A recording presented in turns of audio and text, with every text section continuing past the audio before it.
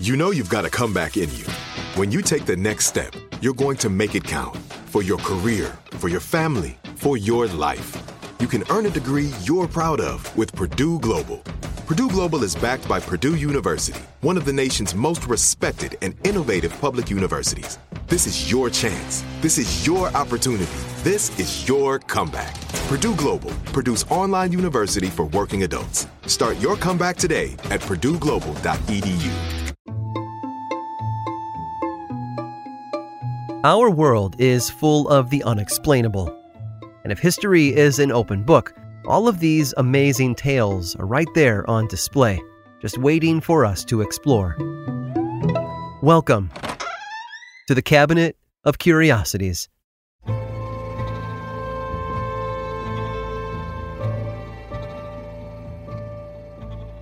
Cities are proof that the sky is the limit. Soaring towers, crowded streets, people shuffling from one thing to the next, and those miraculous feats of engineering and artistry. Cities are organic and constantly changing, and yet they're anchored in our minds and hearts by their landmarks. Imagine New York without the Empire State Building, or Paris without the Eiffel Tower. They wouldn't just look different, it would look like they didn't exist at all. Now imagine a city rich in history and culture, home to authors, politicians, and titans of industry.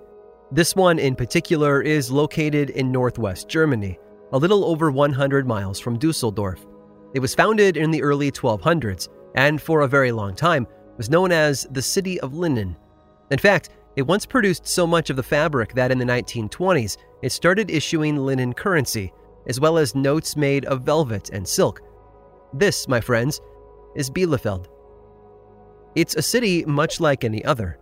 It boasts a university and serves as headquarters for a number of companies, including food, plastics, textiles, and home appliance manufacturers.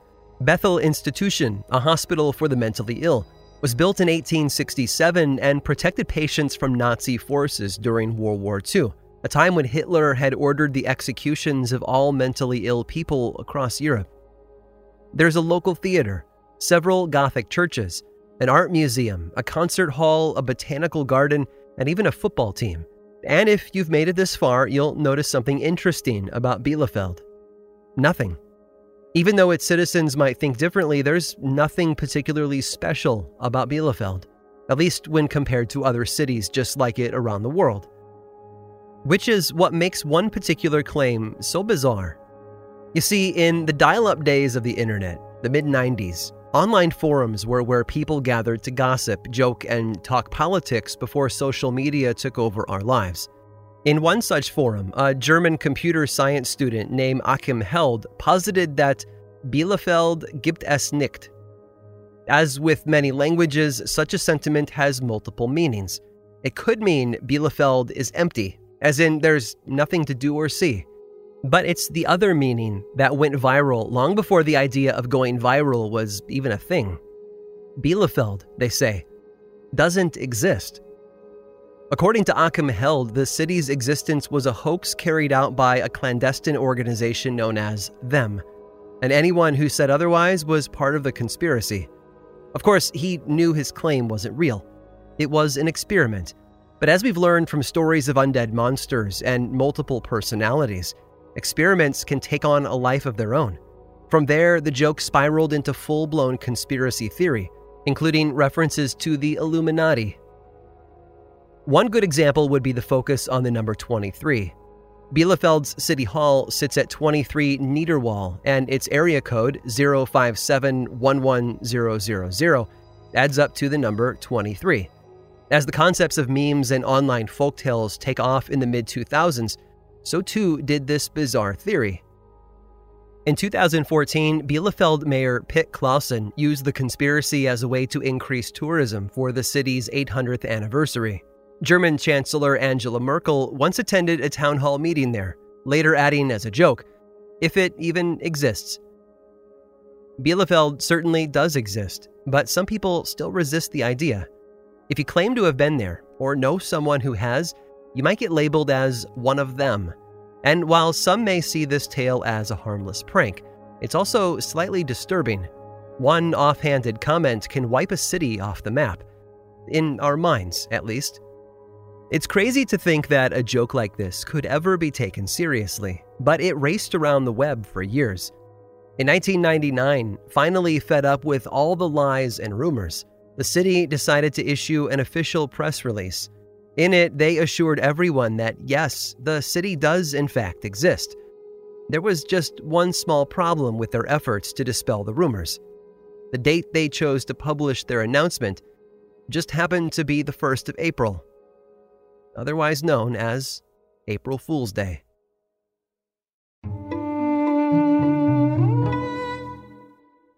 With AT&T in-car Wi-Fi, stay connected wherever you go and transform your vehicle into a dependable Wi-Fi hotspot. Powering applications like real-time GPS and voice assistant, navigation becomes a breeze. Even on the practice field, AT&T in-car Wi-Fi keeps you connected while in proximity of your vehicle. Work, stream shows, or finish homework without missing a beat. See if you're eligible for a free trial at att.com/in-car Wi-Fi. Don't let connectivity be a roadblock in your journey. Always pay careful attention to the road and don't drive distracted. Wi-Fi hotspot intended for passenger use when vehicle is in operation. Compatible device and vehicle required. Like many of us, you might think identity theft will never happen to you. But consider this. There's a new identity theft victim every 3 seconds in the U.S. That's over 15 million people by the end of this year, equal to the populations of New York, Los Angeles, and Chicago combined.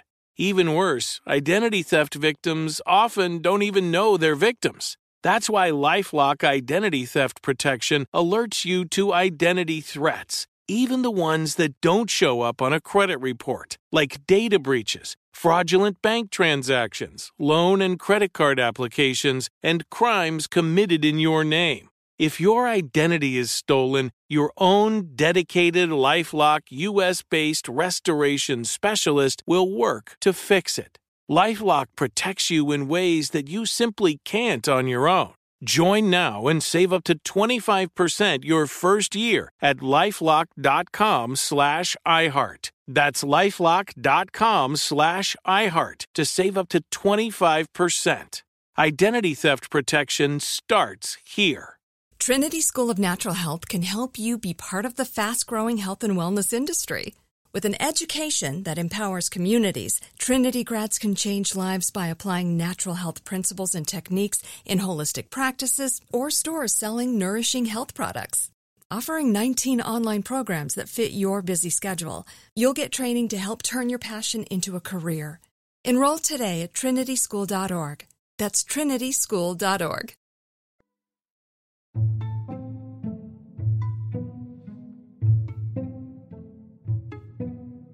A lifeless body beside a bloody knife.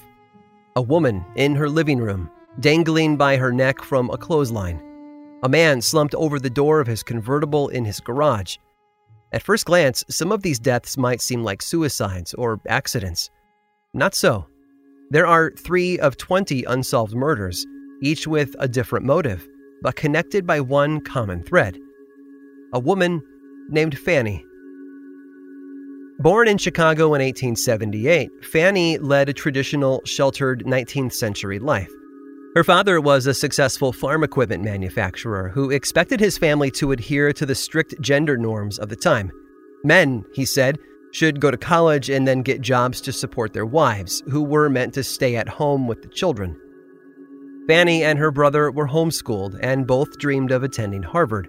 However, only her brother was allowed to go, which was disappointing because Fanny had dreams of her own, the kinds of dreams she couldn't share with anyone else, and no way of fulfilling them while she still lived in her father's home.